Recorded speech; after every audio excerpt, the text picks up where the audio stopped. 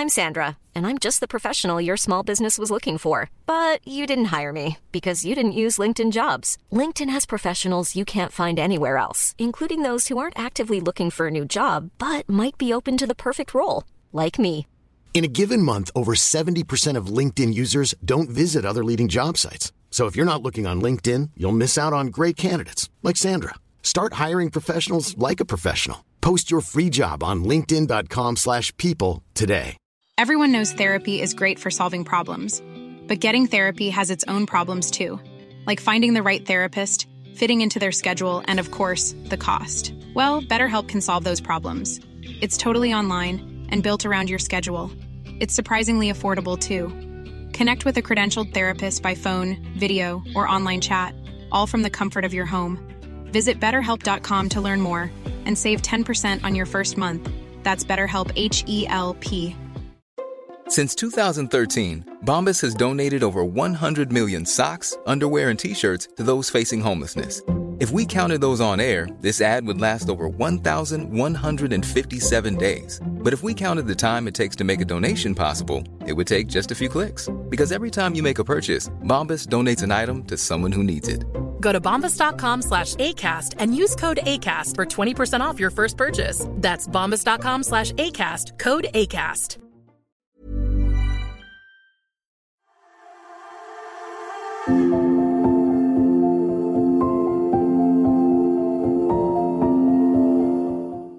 Welcome back to the latest issue of the Journey podcast. I'm your host, Jordan Banks, and I'm with Cav Dadfar, the other host. And today we're joined by Laura Grier. Hey, Laura, how are you doing? I'm good. How are you doing? Yeah, very well, very well. Where are you joining us from today, Laura? I'm joining from sunny Venice Beach, California. Very nice, very nice. It's a bit of a drab day here in the UK, or at least it is with me. So very jealous of that. That's shocking. So, I've got Yeah. blue skies where I am, so I think it's just you, Jordan. Yeah. I think it's just over my house then, that means, yeah. Yeah, exactly. Sums up my mood, maybe. Well, yeah, thanks for doing this, Laura. I really appreciate you coming to join us and talk through your career, life, goals, that sort of thing. But I guess the best place to get started is, can you just tell us a little bit about yourself, where you come from, who you are, and tell us your story, I guess, a little bit. Yeah, I'll give you an abbreviated version, but I grew up in Virginia and all over the world. Both of my parents were CIA, actually. And so we were stationed all over, traveling at a young age. And I have 3 older sisters. And so some of my sisters were born in other countries, like Brazil and around the world. And so I always had travel in my blood. The first 4 years of my life, I lived in Jakarta, Indonesia, and we were moving around a lot. So I always was exposed to different cultures at a young age. And then we grew up in Virginia after that. And I finished high school and I knew that I wanted to do photography. I was just very interested. But for me, photography was sort of like a passport to do adventures. I really just wanted to be Indiana Jones or like Jacques Cousteau or somebody. That's what I wanted to be, was like an explorer. And yeah. So photography is sort of the way to do that. And so I went to a 4-year university at Syracuse University for commercial photojournalism. And then during college, I got top secret clearance, and all of my sisters and I worked at the CIA. So my first photo job was actually working at the Central Intelligence Agency. And wow. Yeah. So that's different, definitely. That certainly beats my first job. I think you topped that, no problem. I'm sitting here being careful what I say now as well, knowing the CIA connections. I was like, nothing stupid. It was really cool because I learned how to, I can't talk about all the things I did, but like some of the things I did was declassifying images, which is what they call it when you Photoshop doctor images before they're released to the public. So everything you see has been sort of doctored, and not in a way to be untruthful, but it's just to protect, assets, which is what they call, spies around the world and informants and people like that. So I was literally erasing license plates and people out of photos and stuff like that for government images. So you're a dab hand at Photoshop as well then, not just behind the camera, behind the computer as well. Yeah, that's where I learned how to do it. And then I used that valuable tool to, slim down brides later on. So, I've used my Photoshop skills for all kinds of things, but that was where I first learned it. And then they wanted me to to continue on and work there. Like my whole family worked there. And I remember just thinking, Wow. that was sort of my backup plan, was working for the CIA. I was like, I don't know. I wanted to travel the world, but I didn't want to travel in a way that was, dangerous and necessarily not the most fun either. And so I think I was worried about it not being as creative, because I was in a bunker underground. Yeah. As glamorous as it sounds, I was underground a lot, not seeing the light of day, dealing with imagery. So what made, so that's the reason you left, you decided to leave the CIA to become a freelance photographer, and basically, if I understood that correctly? Yes. Yeah, that's quite a bold move. I mean, the CIA, I'd imagine, is quite a lot of job security, isn't it? Whereas obviously freelance photography, I guess you get that freedom to explore, but it's what sort of, when you did that, were you quite confident in it, or was it really like, oh, am I doing the right thing? Or how did you feel when you made that sort of plunge from security into freelancing? I was really terrified at first. And I was also didn't really tell my parents I made that decision. And I just packed up my car and like drove out west. Because I think for me, I always thought of it like, well, if I fail, because I'd never been to the West Coast, and I spent 4 years in Syracuse, which, if you know that area of America, it's like frozen tundra. It's like snow 9 months out of the year. And I know about it. I don't know it, but from experience, but I know that area of the US. Yeah, so I can imagine. Yeah, it was really cold, and so I just wanted to experience something different, far away from home. Before I potentially accepted a job and settled near my family. Like I was like, oh my gosh, if I take this job, I'm never leaving my home, and I'm going to be here. And so I just saw it as, that was my backup plan. If all else failed, I could always come back and take that job, which I know sounds so weird, but that was in my brain what gave me sort of the courage to make that decision. And it wasn't easy. I was living out of my car. I pawned my violin for gas money to make it to Los Angeles. Like I was That sounds awesome. That's the way to do it. I love that sort of just like success story that, you had something, really solid and just took a plunge and it's just worked out for you. I mean, I know that you've, obviously I was going to ask, I've got on my list of questions, interesting, how did you get started? Interesting projects. Obviously that's just about topped it. But so when you did, obviously how your interesting projects in photography, I guess, you looking at your website, knowing your work, I'm sure there's some interesting ones out there that are quite random for you as well that, we wouldn't normally expect by the look of things and what I see of your work.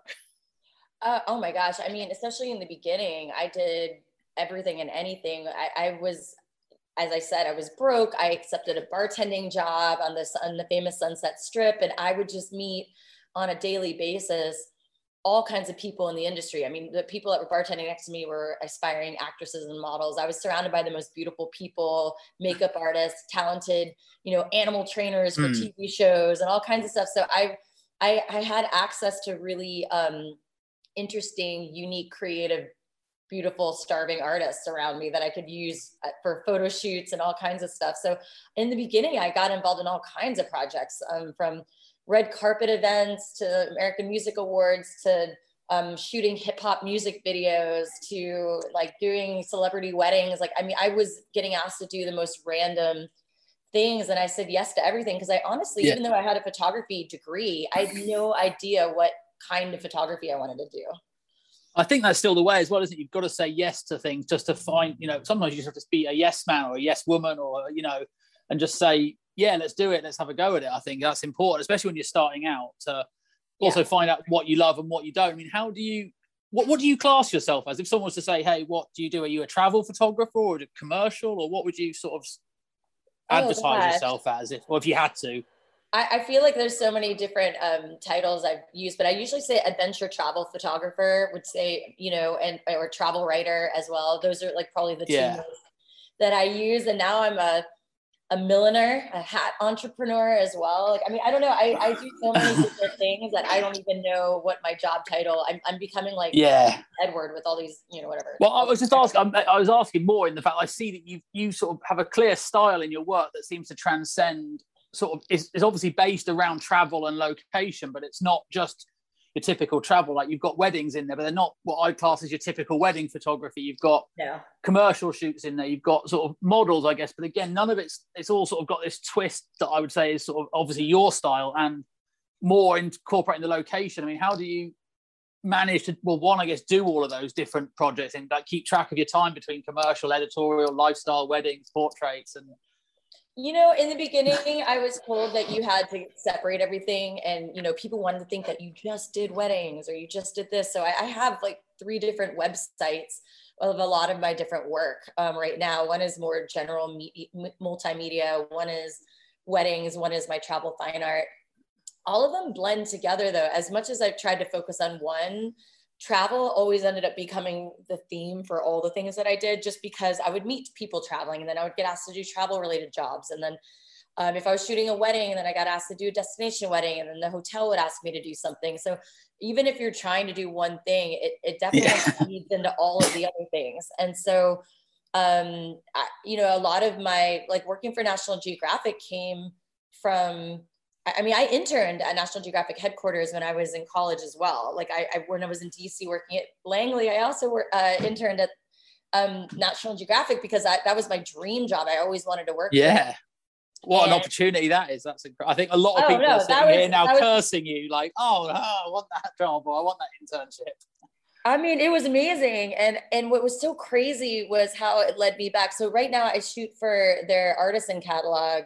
And when I first was interning with Nat Geo in DC, they had just started their artisan catalog. And my job as an intern was actually to be the liaison, accepting, artisans were sending goods to me and I had to, help catalog them and put them in, whether they're going to keep them or not in the catalog. And that was my job. And so I was emailing back and forth with this guy. I didn't remember his name.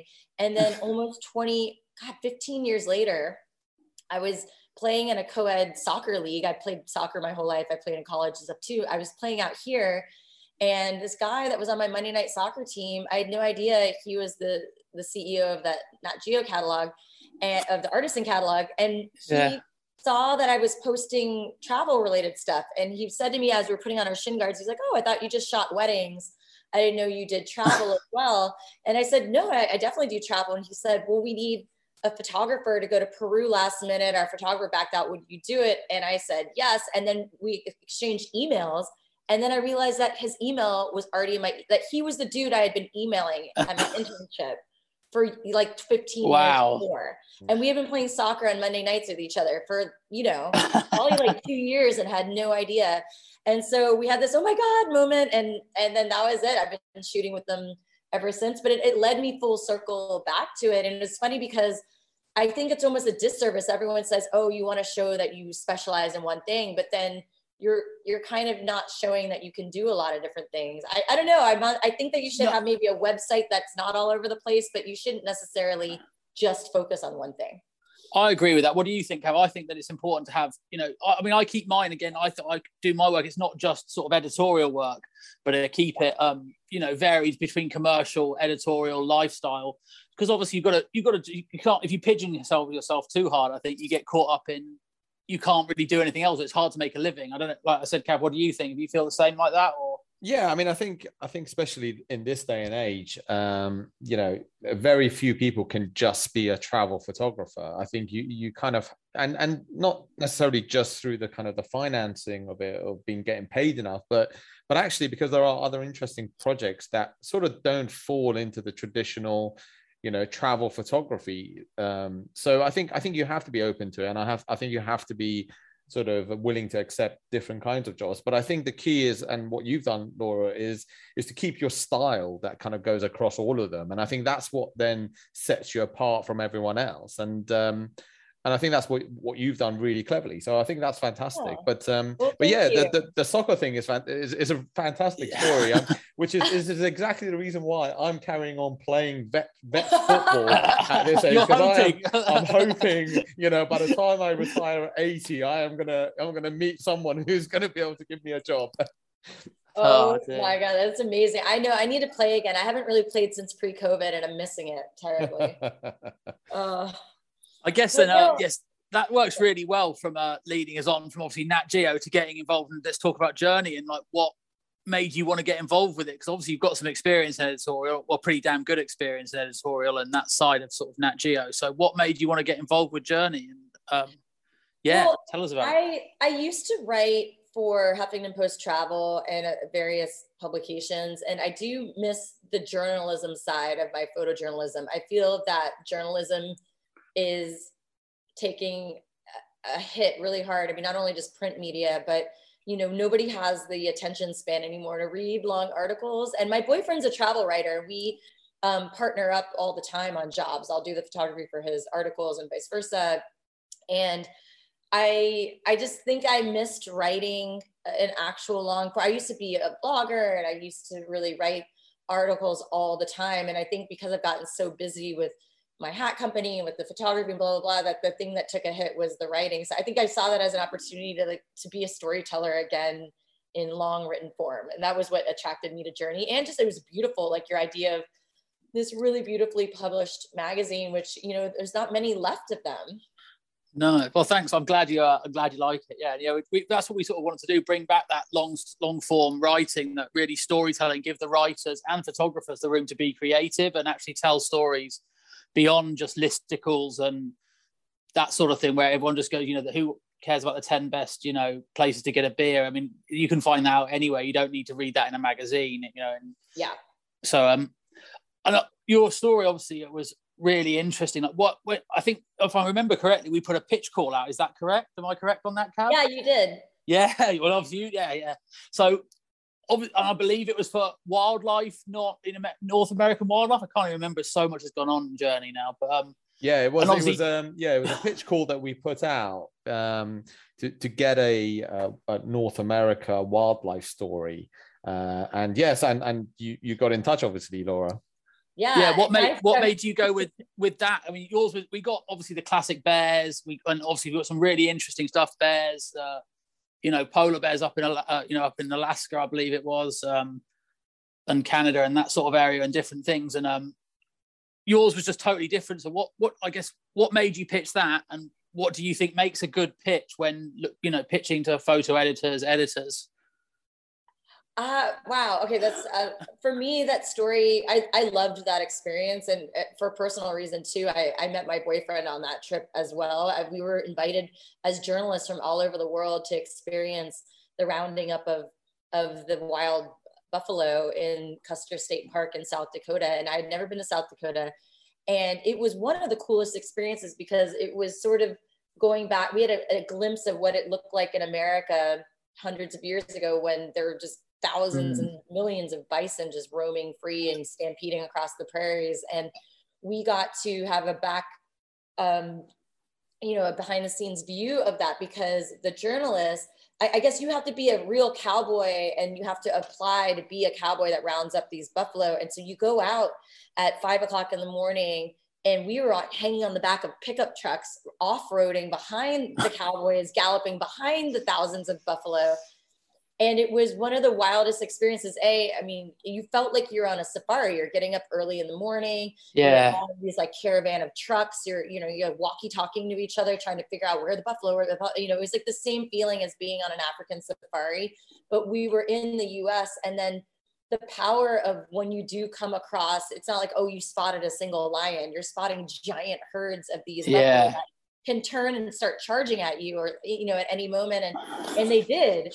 And it was just, it was incredible, but also trying to photograph it was super dangerous and crazy. We're holding on for dear life in the back of this pickup truck and off-roading and driving over hills and stuff. And it was just a very cool experience. And it's something that the general public can go see once a year. They do this once a year, and not everyone can hang on to the back of a pickup truck like me and do that, but you can apply to be a cowboy, to be one of the lucky ones that gets to round them up. So you got to know how to ride a horse to do that, I assume, though. Yeah, but no, it was very personal. I mean, right? I did not apply to do that part. But I love, some of my favorite images were from that trip. I mean, and I think the story itself, it was also personal because I met my boyfriend, and we've gone back numerous times to South Dakota. South Dakota has become one of my personal favorite places too in America. And I don't know, there were many reasons why. That's great story. I mean, it was, for us, the immediate, just the uniqueness of it, that it was something not your typical wildlife story. It had what we wanted in wildlife, but it had that human element. And it was just totally unique. I'd never even heard of it. I don't know if Cav had, and again, it's not your typical, Alaska or Oregon or, these, or Utah. It was something, a state that a lot of people in Europe, I think at least, probably don't really go to, or maybe never thought about visiting. So for us, that was, and what I loved about the images as well was the way that it felt to me like I was in the situation.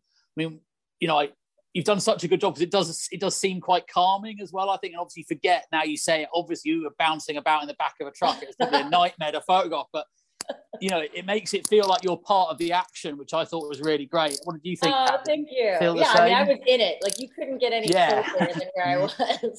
It hadn't even crossed my mind how hard it would be for you, really, when I was looking at it. Sorry, Cav, interrupted there. No, it's fine. I mean, the one thing that I really liked about it, and I think this is a really good lesson for any sort of aspiring photographers out there who want to shoot sort of photo essays, is being able to capture a story where it's a very focused sort of narrative, but the images are very different. So when you're actually flicking through that photo essay, you don't get bored of looking at the images, because they're all, different. You've got the kind of the classic wide angle shots. You've got the kind of the more sort of close up. You've got the crowd. You tell the whole story. And that's one of the things that I think was really, really great, in that it was a really focused story, but you still managed to keep the images interesting enough that, I wasn't bored when I was flicking through. And I've added that to my bucket list, actually, Laura. So thanks for that. Yeah, they're all really powerful images, aren't they? I think that's the thing. They're not just like, hey, I took a picture of, here's a bison for the record, just that it's that sort of anyone, you've really added some power and emphasis, and obviously the dust and the atmosphere, and really thought about it. So yeah, amazing job. And obviously people can check that out in issue 1. And have a look and enjoy it. One of the other things I enjoyed, I should just quickly say, is laying it out. It gave us a really good chance to design it, try and get something unique in the way, obviously the cowgirl and cowboy sort of thing. And we were quite happy with the way the design came out. That was quite fun to put together yours as well. Oh, it was really beautiful. And it's funny because somebody asked me the other day, like, the main image you chose is one of my favorite images I've ever shot. And people were like, oh, what's your favorite picture you've ever photographed? And I can't choose one, but that one is definitely in my top favorites. And I think it's because every favorite photo I've taken is tied to a really impactful memory. It's not just, oh, wow, the composition's really cool. I love how yellow the light was that day. It's really, when I look at it, I know the whole story. I could hear how thundering loud it was to be there, and the prairie dogs were yipping, squeaking, because they were so scared all around you. So you heard this squeaking noise and you're roaring over the fields, and everyone's yelling at each other, and it was this totally insane experience. But it's a really calming photo for me. The colors and the serenity of it. So, but it's I can just remember the entire experience, and it brings me back to such a fun memory, which is why I think it's one of my favorites. I think, I'm like that with some of my own photographs, that sometimes, it's hard to send. I'm not sure if everyone else always sees it, but in this photograph that you've done, it definitely, I didn't obviously get the sounds and the noise, but I felt like I was on a horse in that picture. I was just a little bit lagging behind maybe those guys up front, but I felt like in the scene, the atmosphere, the light, everything. So you did a great job of portraying your feelings, I think, into that frame as well. Yeah, the only thing I have to apologize for, Laura, is for us plastering your beautiful image with copy and headlines and types. Make sure the beast. You did it in a nice way, so it's okay. I would recommend everyone go out and buy a print from you of that picture, because I think it would look a lot better without our kind of type plastered all over it. Going back to what you guys talked about, which I appreciate that you feel that I have a style across all genres, and I feel like my work is very vibrant and colorful. I've always, even when I was shooting film way back in the day, I would always do what they called cross processing, and I would try to push the colors, and I was always into very, very bright color. I just never felt that, slide film sort of gave you that, but now that we have digital, as much as I hated digital in the beginning, I love it now because I can get the contrast and the color the way that I really see it. I honestly feel like I look at things through polarized lenses all the time, not even real, but just in my brain. I see things, I see how vibrant the sky could be if you brought the clouds down, and I see things a little bit more vibrantly, and I feel like I can finally match my imagery to that. That's awesome. That's all. I see the world a bit I don't see the changing the colors, but I see the world in little snippets, sort of like freeze frames if I'm taking the picture in my mind often, like that sort of like composing the world almost. So a similar sort of thing. I guess, before we finish up, have you got any interesting projects coming up? What's on the horizon? I know it's been a tough time for everyone, and obviously travel's not easy. Have you got anything interesting coming up, or plans or ideas, or? Oh, well, yeah, I've got a lot of things. So my boyfriend and I are teaming up, and we've been doing a lot of stories in the Caribbean. He's doing a story on like what there is to do in Turks and Caicos without other than scuba diving. So we're headed down to the Caribbean this month to do different photo essays for the tourism boards down there and in St. Croix. We just came back from Bonaire. So we've been doing a lot of fun little trips like that. I mean, even during the pandemic, we were asked to do all kinds. In fact, South Dakota brought us back, but we were brought back to all these different states that wanted to promote road trips because people weren't flying as much. And so even though certain travel took a hit, other travel got more interesting. And so I saw more of the US during COVID than I had seen in a long time. I mean, I went to 5 new states I'd never been to because we were asked to do road trip stories and go explore unknown. What were those 5 states? What were the 5 states? If you don't mind me asking. Oh my gosh, it was Nebraska, North Dakota, Mississippi, Alabama, and Missouri. So, I had never been to any of those states, and it was awesome. And and this is my own country. And some of those places felt more foreign to me than other places I'd been around the world, because I mean, let's be honest, the US might as well be a bunch of different countries. It's like crossing borders is being in another country. It's a vast place, isn't it? You're very, very lucky to have so many different landscapes and eco-climates and all that sort of stuff. Yeah, I mean, we're missing that on our Oh, I know. You guys got really crazy lockdown too. My sister lives in the UK. So, I mean, I just saw her for the first time recently. But no, I would say internationally, I have a hat company that I started a couple of years ago based in Peru. And it's because of Nat Geo and working with their artisan catalog. I met these Quechua artisans in the Sacred Valley of Peru. And my girlfriend who lives in Peru and I decided to start a company exporting these hats and selling them and giving more income opportunities to these women. So I would say a lot of my passion projects and international projects are, we're going to be opening up a taller, which is like a workshop for women in the Sacred Valley, but that's also going to function as a tourism, people can come and see them, how they make the hats. And it's also going to be a storefront. People can buy the hats. So that's the next on the horizon. But the most exciting thing that I'm really excited about that's happening at the end of January is that I've been asked to lead an all-female climb to Mount Kilimanjaro. Oh, wow. So I'll be doing that. And it's going to be like 12 women. And at first they wanted me to make it sort of photo instructional. And I said, no, I want it to be where each woman is dealing with some sort of overcoming some sort of obstacle or something in their life. And I want them to write about their experience, but every day on the journey, we're going to do a different epic, dramatic portrait of each woman, and all the different landscapes. Because when you're climbing Kilimanjaro, you hike through African savanna, forest, glacier, going through all these different landscapes, and you're also getting higher and higher, and it's getting harder and harder. And so we're going to stop along the way and do photo shoots, but it's not going to be a photo instructional workshop. It's going to be sort of an empowerment trip, but it's all women. And I was asked to lead it. So that's really exciting because I've never done this either.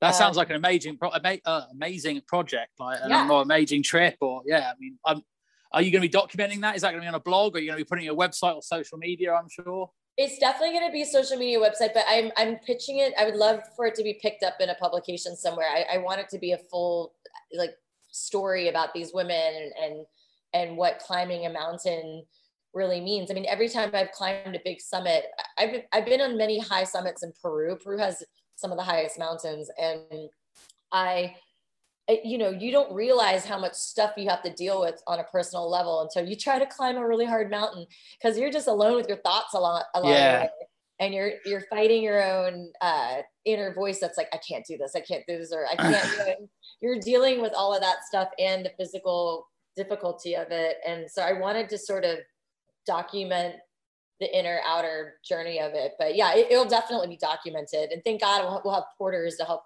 carry gear. Yeah. We'll probably be the only women that like bring a bunch of costumes for the porters to carry. It sounds incredible. And I can't wait to see it myself or read it and see the pictures. I think the pictures, I mean, I'm more the photographer. Obviously, Cav's thinking about the words, no doubt, as well as the pictures. But I'm imagining how each woman will change slightly, like everyone would. As you sort of go up into the height, you get more tired, you get more weathered climate. It could be an interesting story, I think, as well. And how you sort of, just over 10 or 12 days or whatever you said, how someone can change just, through the conditions and what they're putting themselves through. So, and then to go with their stories, I think, yeah, that's an amazing idea. Yeah. When was that? January, you said? Yeah, end of January. And fantastic. Well, I think that's about everything we've got time for today, Lauren. So thank you so much for joining. It's been an absolute pleasure. I mean, so much is going. You blow my mind a little bit. I wasn't expecting the CIA or anything like that. So or like any of this. It's been fantastic. Really interesting. I mean, one day I definitely want to write a book, because people ask me all the time. I've done speaking engagements like, oh, how did you start your business? And the real truth is I was bartending, and the producer of Wheel of Fortune came in, and I ended up getting on the show, and I won like $7,000. And that's how I bought my first camera to start my business. Like, that is incredible. It gets more and more. Just as we thought you couldn't get any more. I mean, but that kind of stuff happened. I had like numerous stories like that in the beginning, and I was like living out of my car and saving Wendy's silverware to feed myself, and like had no furniture and like boxes in my apartment. And it was funny because there was like this crazy story where I wouldn't tell anybody to do that. I wouldn't be like, hey, you should just choose to be homeless and go just take a chance and do that. But I think in some ways, I'm so glad I made all the decisions I did and put myself out there, and got me to here and all these adventures. And I wouldn't go back and change anything. So it sounds like you had an amazing journey, and long may it continue. Finally, I guess, how can people find you? Website, Instagram, Twitter? What are your handles and things like that? Well, my fine art photography is lauragrier.com, just my name, Grier. And then Laura Grier Travel is my Instagram handle. And my wedding event site is beautifulday.photography. But I have other websites like jetsetcollectivemedia.com is my sort of overall written media website. I mean, there's a lot of different ways, but I would say that if you Googled my name, what I just told you would all pop up for sure. Perfect. Yeah, that's usually the best way, is to just Google my name and they'll find all the stuff about me. I know. Luckily there isn't like a serial killer with the same name as me. I come up with the Google listings. So I've my solicitor's called Lauren Grier, and so yeah, I keep confusing your name. I keep thinking, I see it, I keep thinking it's my solicitor emailing me, and then I'm like, oh no. It's not. Well, only because I don't want it. I'm happy that it's you. I'd rather not hear from my solicitor, to be honest. Generally, it means extra work or things. But that's enough of that. But thank you so much for joining us. Any last thoughts, Cav? Or No, it's been absolutely brilliant, and I certainly think that we need to have a subsequent version of this, which is the declassified version, where we hear some more of your CIA stories. But, oh my God, I'm still trying to get stories out of my parents. Like they've retired and they still won't tell me.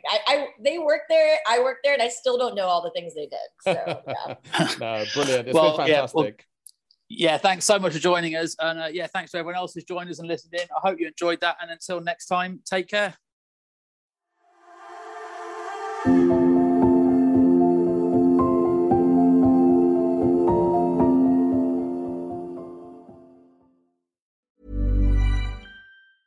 Even when we're on a budget, we still deserve nice things. Quince is a place to scoop up stunning high-end goods for 50 to 80% less than similar brands. They have buttery soft cashmere sweaters starting at $50, luxurious Italian leather bags, and so much more. Plus, Quince only works with factories that use safe, ethical, and responsible manufacturing. Get the high-end goods you'll love without the high price tag with Quince. Go to quince.com/style for free shipping and 365-day returns. Imagine the softest sheets you've ever felt. Now imagine them getting even softer over time. That's what you'll feel with Boll & Branch's organic cotton sheets. In a recent customer survey, 96% replied that Boll & Branch sheets get softer with every wash. Start getting your best night's sleep in these sheets that get softer and softer for years to come. Try their sheets with a 30-night guarantee. Plus, get 15% off your first order at bollandbranch.com. Code BUTTERY. Exclusions apply. See site for details.